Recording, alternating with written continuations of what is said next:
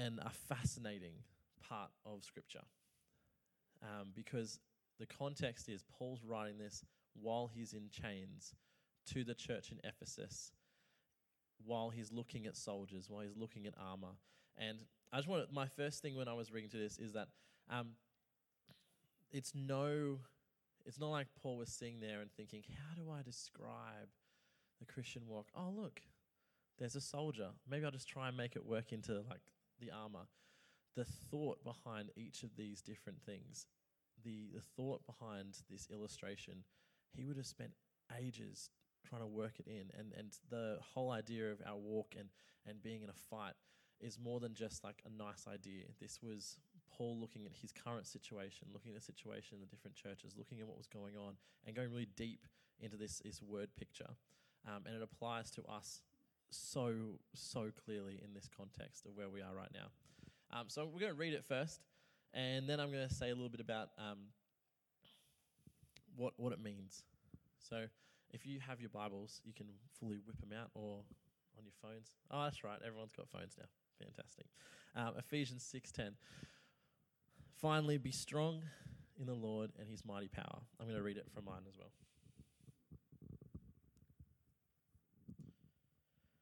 Put on the full armor of God so that you can take your stand against the devil's schemes. For our struggle is not against flesh and blood, but against the rulers, against authorities, against powers of this dark world, and against the spiritual forces of evil in the heavenly realms. Therefore, put on the full armor of God, so that when the day of evil comes, you may be able to stand your ground, and after you've done everything to stand, stand firm. Then with the belt of truth buckled around your waist, with the breastplate of righteousness in place.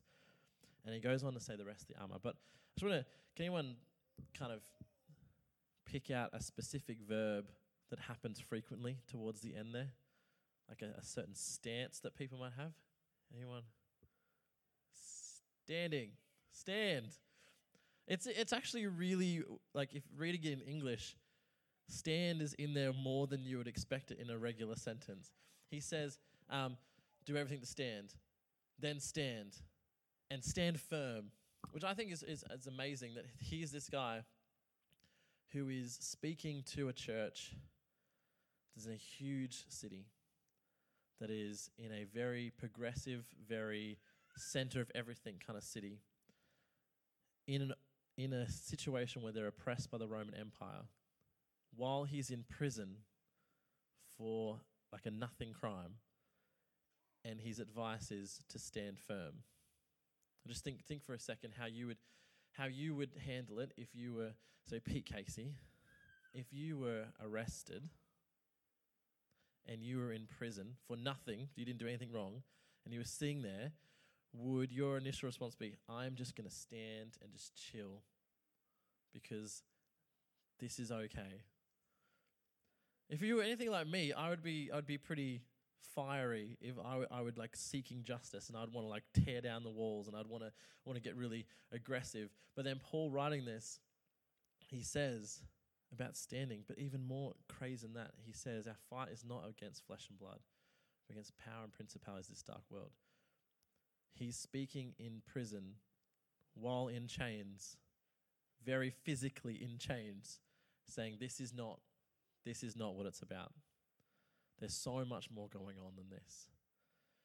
I think that's an amazing view into how much thought and prayer would have gone into this illustration that he's giving.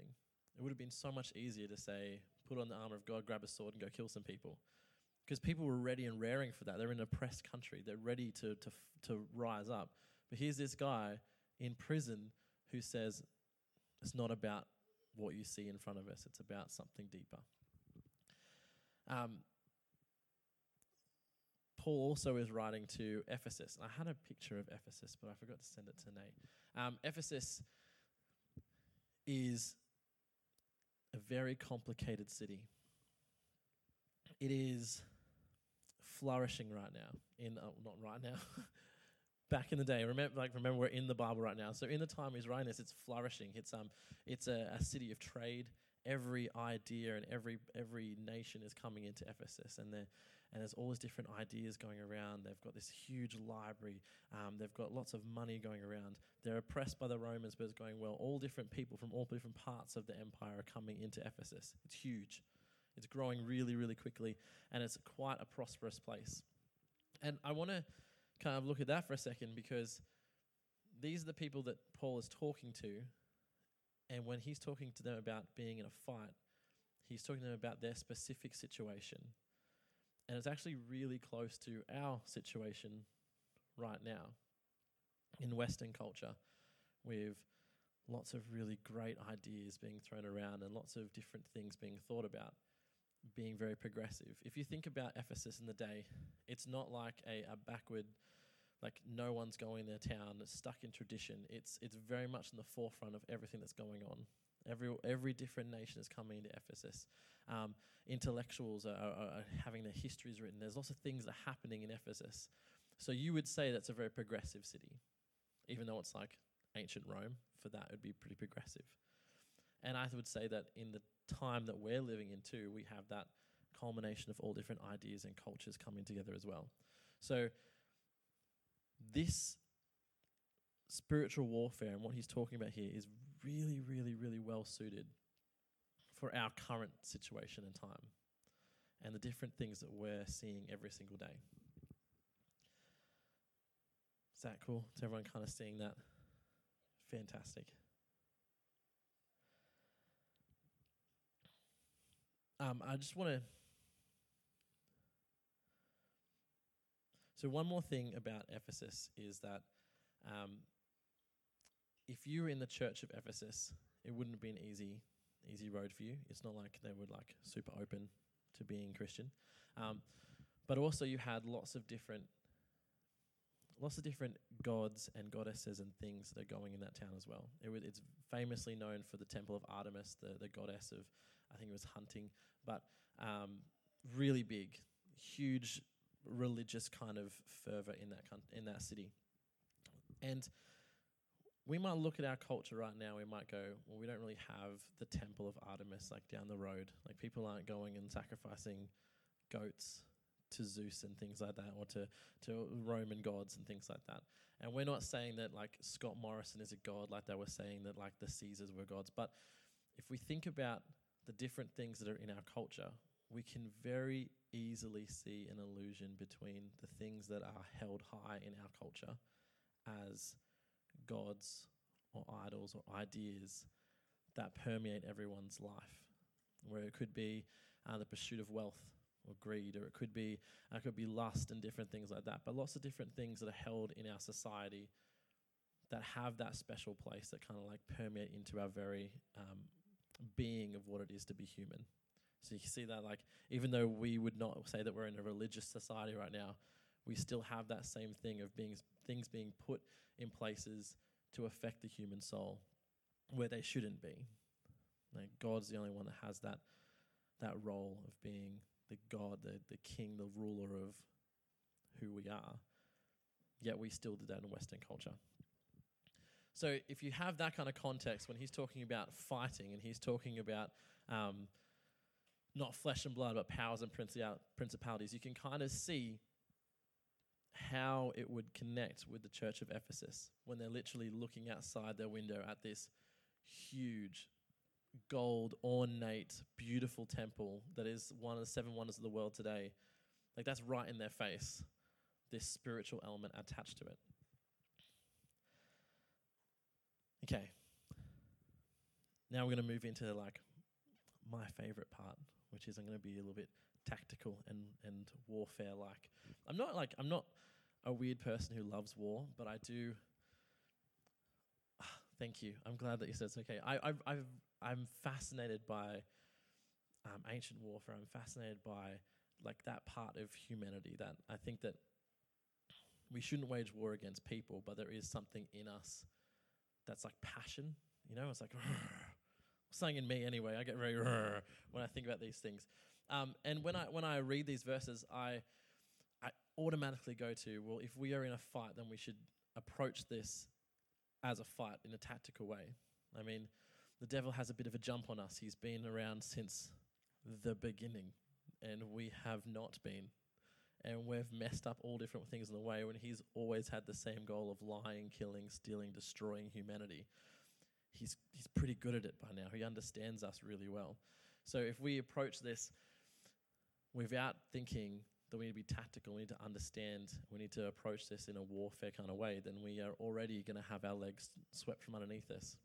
Because you need to make sure you don't give the devil too much power, that he's like unstoppable, but you definitely need to make sure that you respect the fact that he knows humanity quite well. Is that fair enough to say? I mean, we're all sinners, and that's kind of where he lives. So he knows how to make us think certain ways. And I want to just put out the front when we talk through this, that I don't for a second think that it is like regular warfare, where it's one army that's big against another army that's big. It's very clear through the Bible that the devil has lost. He is defeated completely. We're going to skip through heaps of verses now and go straight to Colossians 2:15, one of my favorite verses when it comes to spiritual warfare. And having disarmed the powers and authorities, he made a public spectacle of them, triumphing over them on the cross. This is the picture of a returning general bringing all of the captured soldiers in shame through the town while the rest of the town laugh at them and rejoice in the victory of the king. So let's put that in perspective. This is what we're told has happened to the devil. Disarming, and there's one verse translation that says embarrassing, making like an embarrassment of them. Public spectacle, then triumphing of them over the cross. As soon as Jesus died on the cross, he won the ultimate victory. So we're talking about warfare, but it's not warfare like we could lose. We've won. But there is a lot more going on to this fight than just the ultimate win at the end. And if you haven't highlighted that verse in your Bible, that is like one of the most empowering verses ever. When you're struggling with guilt, when you're struggling with different things coming into your life, to have that Jesus made a public spectacle of the enemy, that is awesome. And I love that picture of like him just reigning on his horse at the front, and it's like they've got nothing left. But if we're going to be tactical, we need to approach this with a few different things in mind. The first thing we need to do, and you might know this, what's the first thing you need to know if you're going to war? Is anyone? Aim, objective. That's actually what I put second, but definitely is a good one. You need to know your enemy. You can't, if I did this illustration at youth on Friday, if I was like talking smack to Tom and I'd never met Tom before, and I was like, I'm gonna box Tom. It's gonna like in the ring, him and me, one-on-one. I'm gonna smash him. Then I actually met Tom. Well, I would know that that's not what's gonna happen. If I've gone into a battle without knowing my enemy, that is stupid. That's just downright stupid to go into a fight without knowing who your enemy is. So we're gonna spend a little time identifying what the enemy is, what he is and what he isn't. And I think a lot of us probably know what he isn't, but we'll do this just because I think that sometimes we can underestimate how pervasive and sneaky he is in things that we don't even think are things. Yet before you know it, we've sacrificed truth for a lie so simply. The devil is not a scary guy with a pitchfork and horns and a tail. In fact, if you've ever read C.S. Lewis's The Screw Tape Letters, like one of the big things that he talks about is it's all fiction, but it's a really interesting read. This demon is there. He's about to talk to his patient, and then the senior demon stops in and goes, "Oh, don't do that, do that." Like, it's better that they don't know that we're here, because if the devil's like, "Boom, here I am," none of us would start following him. None of us would start like just living our life regularly and forgetting it. We would be very shocked, and we would turn to Jesus, and we would pray harder than we ever have before. It would be like the opposite goal. It's kind of like the best thing that he can do is to make us think he doesn't exist, that he's not there. And I think sometimes we can attribute things to him that we shouldn't. Like sometimes we've just made bad decisions, and sometimes stuff happens, and it's not really, there's like things behind there. But then also sometimes we can live our life as if that we're just waltzing through and there's no fight at all. So we need to know that the devil is not the cartoon. He's legit and he's real and he wants to hurt us, but he's not going to be out the front in your face about it. Because if he did, it would be so much easier to fight him. It would be like, oh, I know exactly where he is and exactly what he's doing because I can see his pitchfork over there, so I'm not going to go and do that thing. So if he's not like that, then what is he?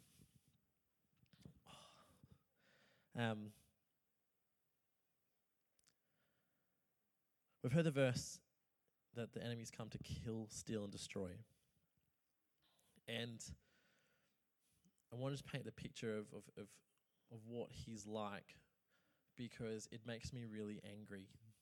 And he wants to hurt people. He wants to steal futures from people. He wants to make them apathetic so they never fulfill their purpose.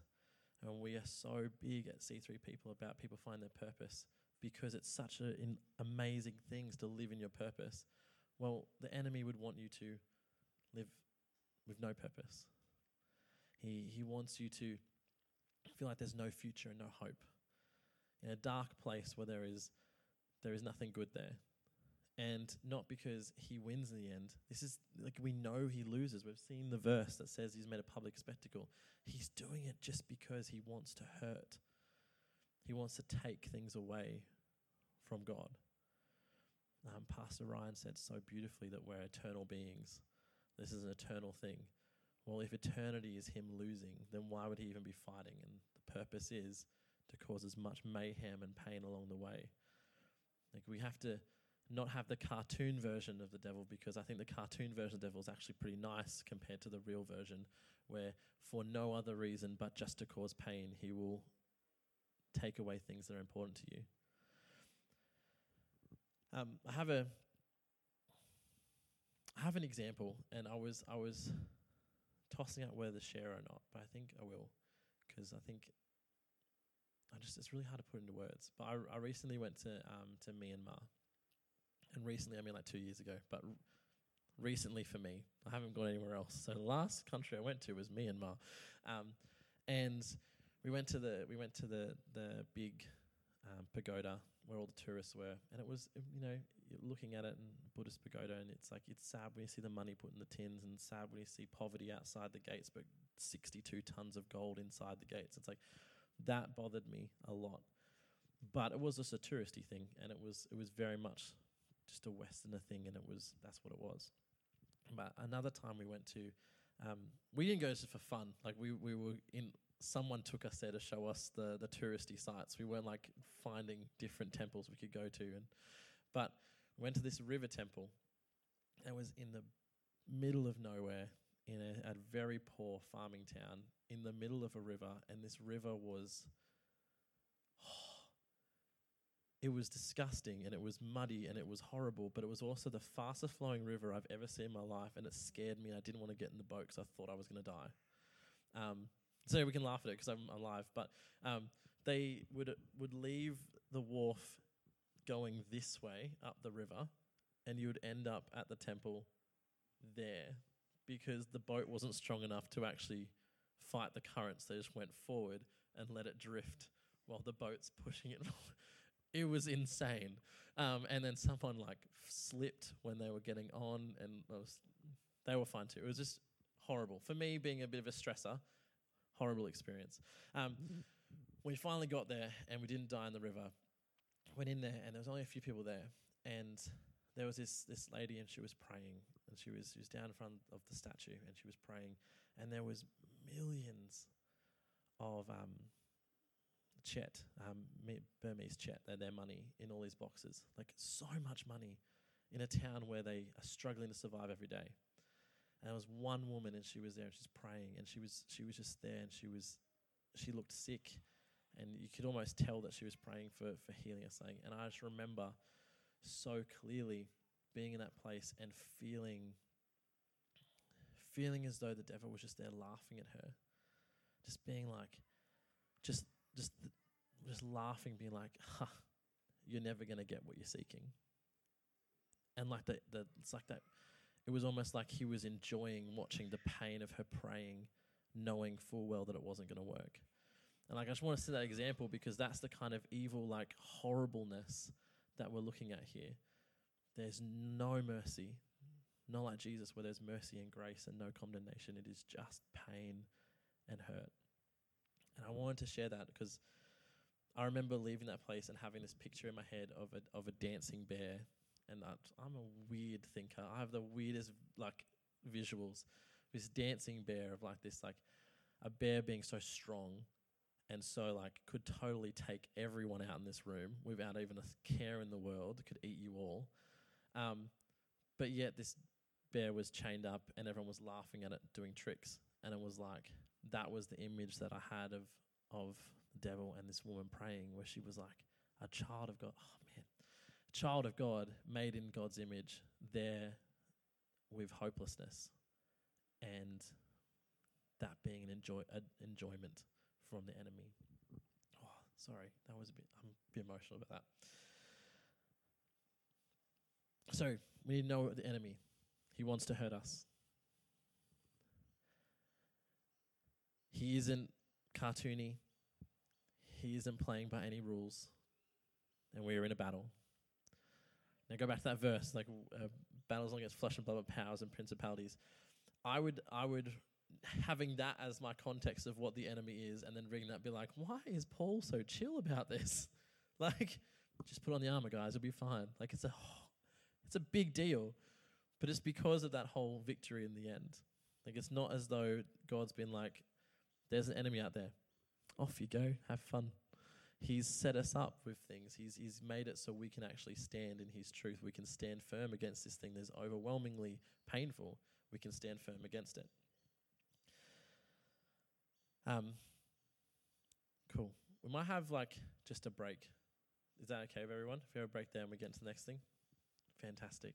Have like a 2-minute break to get some drink and some cookies and then come back in a second.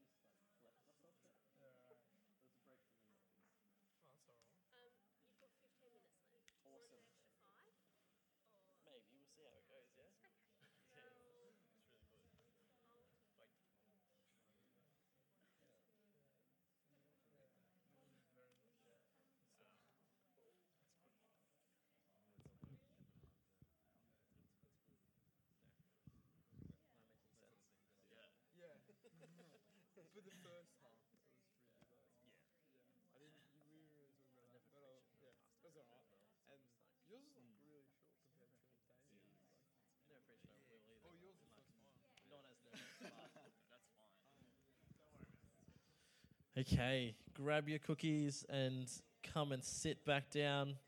Let's get into this. Part 2, the fighty part.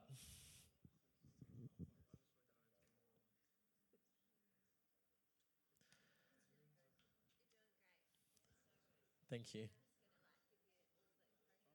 That's actually super helpful because I'm sitting here just like, the devil, woo!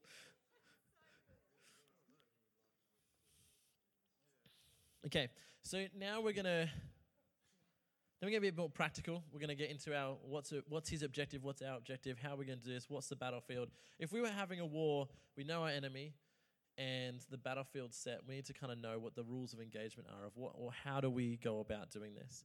And I want to paint a little picture of the battle that Paul would know of. Now, Paul being a Roman citizen, pretty well off, but he also lived not in Rome. So he lived where lots of fights would actually happen. So when there was tussling for power and stuff like that in Rome, they would never actually fight near Rome because that's messy and People who are in charge don't want messiness at their front door. It makes people... You don't want to see violence where the money is, because then people won't want to fight. It's better to have wars far away from the power so people don't think about it. There's a really awesome quote by a Roman general, and he says, they make dessert and call it peace. And he's pretty much saying, like, in Rome, everyone thinks it's peaceful, but as soon as you step out there, you realize there's a lot of stuff that is not peaceful, but it's just... Anyway, so Paul would have been pretty accustomed to what battlefields and what fighting would look like in the ancient world. It wasn't from distance. It was really close, and it wasn't from, well, we have more men, so we're just going to like pummel you. Oh, but we're like got ninjas, so we can beat you. It was pretty much just starve people, make them realize they can't possibly win, intimidate them, and then overpower them on the battlefield. And that's all you got to do. And what they would do, and this is important because when he's talking about stand firm in the gospel of truth and all those different things, he's talking about standing your ground, because that was how that you would fight a battle. So I'm going to get these three boys to stand up here. And Tom, you're on my side. Okay. We're going to reenact a battle.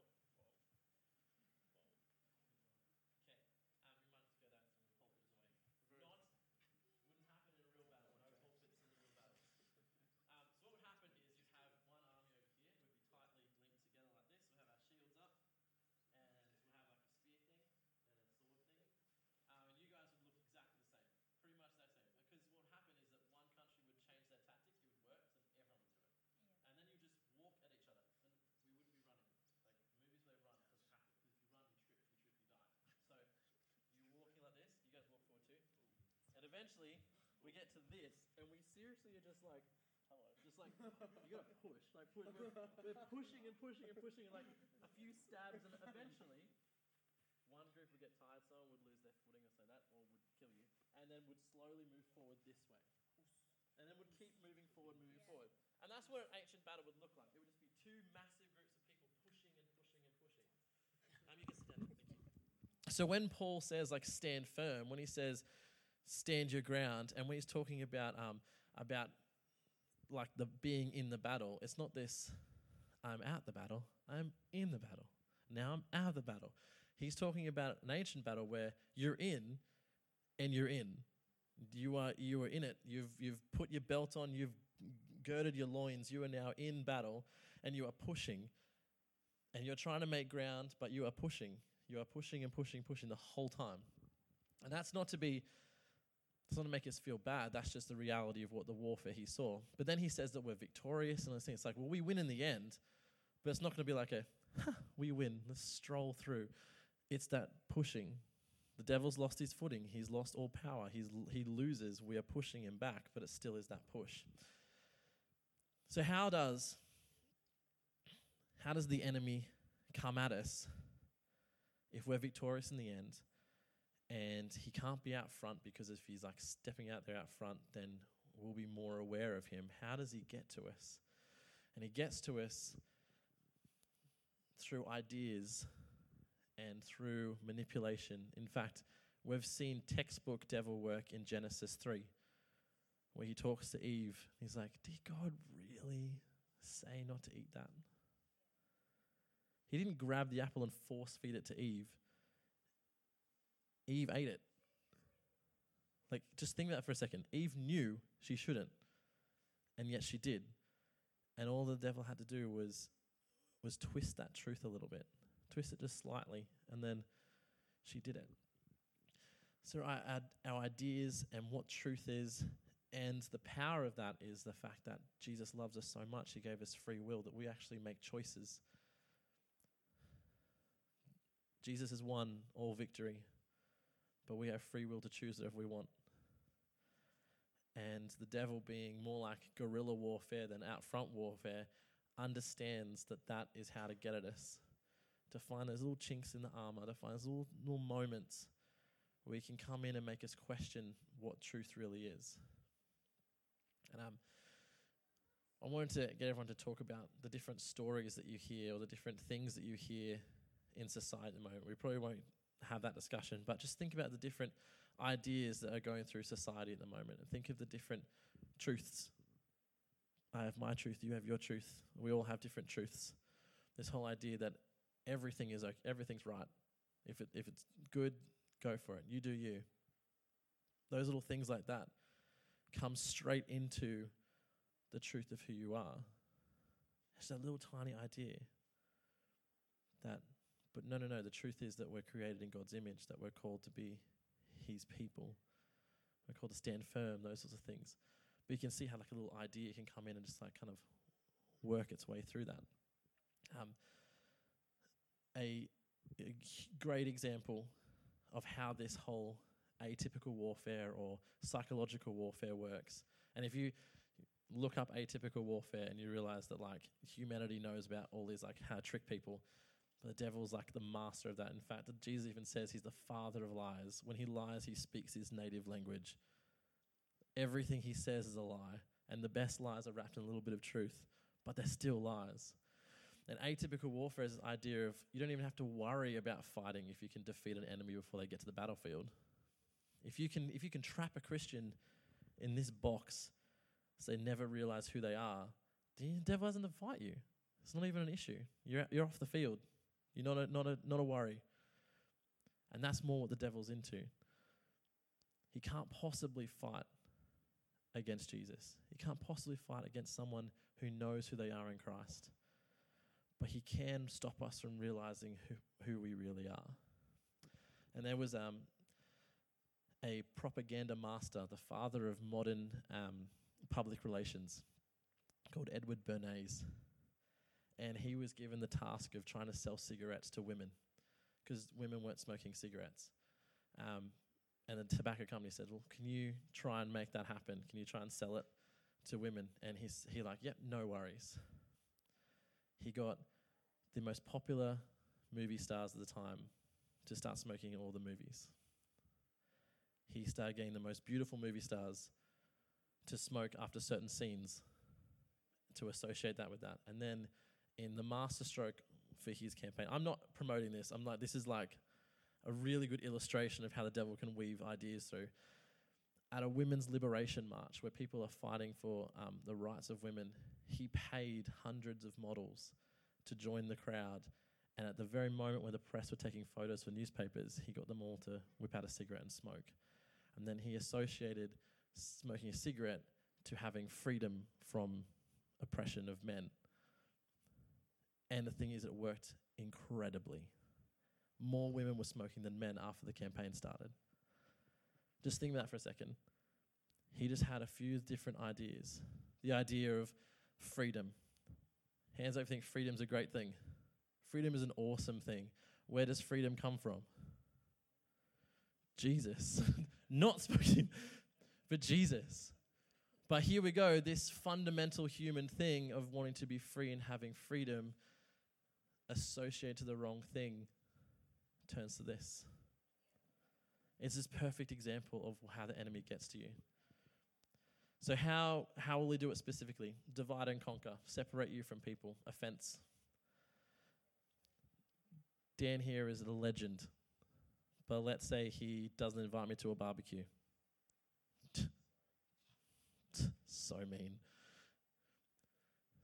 Now, there's lots of reasons why that could happen, but the enemy's not going to be like, maybe he just forgot. No. He doesn't like you. It's good to have people around. It's good to feel belonging. It's good to feel like you're connected. And when that's hurt, that's a bit of hurt there, but when it comes in and causes distance, that's dividing.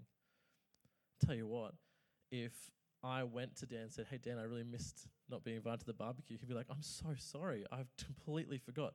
No issue there. But we don't do that. We just keep it to ourselves and we keep it buried in here and burning away. Devil doesn't have to try. All he has to do is maybe he did it because he doesn't like you and then leaves us alone and while we let it turn into bitterness in here. Why would he do that? Well, because there's no hope in the world for the devil to try and beat me when I have Dan next to me, praying for me and helping me like overcome all these things. But if I'm on my own and I'm angry at everyone, I'm not on the battlefield. I'm not a player anymore. Misinformation. Is that really truth? What do Christians really believe? Did Jesus really say that? Surely Jesus would think this. So easy. And then step by step, all of a sudden those stories in society are seeming a little bit more appealing because they don't make you question some of the things you're doing. Misinformation. To pacify. You did that thing back there as if you could be used for God. Boom. So much easier to fight a Christian who doesn't think they're worth anything than it is to fight someone who knows their worth in Jesus. So much easier to overcome a church where everyone thinks they can't do anything than one that knows that they're together in unity and they can do all things through Christ who strengthens them. So how do we, finishing up now, how do we identify and counter those things? Well, number one way of knowing is the very first thing that he puts on the armor. And I know I'm not meant to talk about the belt, but kind of like you can't talk about all this stuff without talking about the belt. Gird your loins, prepare for battle is what gird your loin means. Paul literally says, prepare for battle by putting on truth. How do you put on truth? You read this. If you know the word of God and you know who Jesus is, you will identify straight away when something is not from him. As soon as a little voice pops in that says, how could you preach on Sunday night? I mean, you're just like fully like messed up. Or you had a fight with someone. How could you come and talk about this?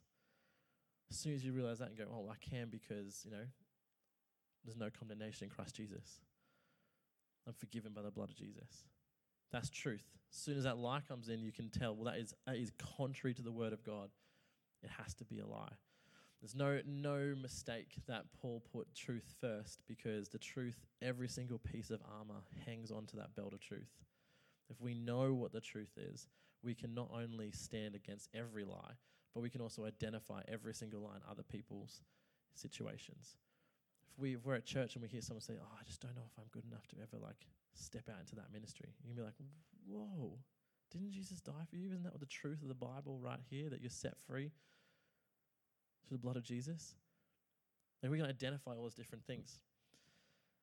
And then it even says this in the Bible in 2 Corinthians 10:5. We demolish arguments and every pretension that sets itself up against the knowledge of God, and we take captive every thought to make it obedient to Christ. How do we fight against sneaky little lies that come in? We know what the truth is. We prepare for battle by knowing the truth, and we take captive every thought that comes in, and we interrogate it. We go, is this truth? Does it line up with what Jesus says about me, who I am, and what I'm called for? And if not, I'm not going to leave place for the devil to come into here. I'm just going to pray to finish, but I think we might stand for prayer, actually.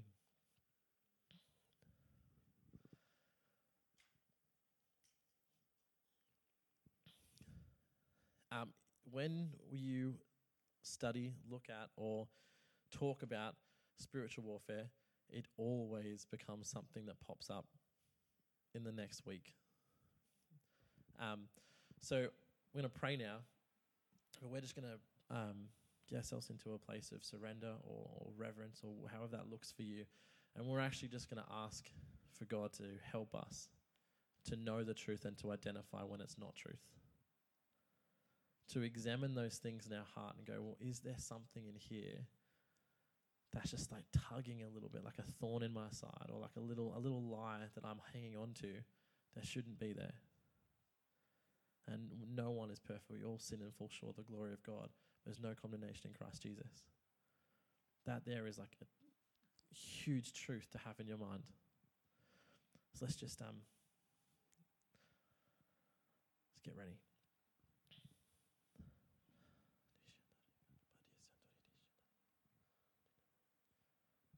Lord God, we thank you that you have made a public spectacle of the enemy. Oh, you are victorious. Lord, thank you that on the cross you won the ultimate victory. Lord, that when you said it is finished, you meant it is finished, never to be repeated. It is done and is done forever. We thank you, Lord, that you rule and reign in our hearts, in this house, and in our life, Lord God. And we want to give you all honor and glory, Lord, for who you are and who you are to us. Thank you, Lord God, for your truth. Thank you for your word. Thank you, Lord, for who you call us to be. I pray right now, Lord God, as we go into our workplaces and schools and unis, and we are bombarded with different stories from the world, Lord. I pray, Lord, that we will stand firm in truth, Lord God. Lord, that we will know your truth, we will know your word. Lord, I pray, Lord, that if anything pops up into our mind, whether it be from the enemy or it be our own thoughts, Lord God, I pray, Lord, that you will highlight it to us as a lie and not truth. I pray, Lord, that you'll help us, Lord God, to identify the lies that are being told in different areas, Lord God, and help us, Lord God, to know the truth to combat that, Lord. Lord, we thank you that you are victorious. We thank you that you win in the end and that you win in every single battle. And right now, Lord God, as we gird our loins, as we prepare for battle and step into everything that is going on in life, Lord God, we pray, Lord God, that you'll empower us, Lord God, with everything that you have given us, Lord, to stand firm. And Lord, I pray for your truth, Lord God, that it will rest in our hearts, that it'll become like a second language to us, Lord, or first language, Lord God, that we will speak truth and know truth. And all truth is found in you, Jesus. And I pray this in your beautiful and almighty name, Jesus. Amen.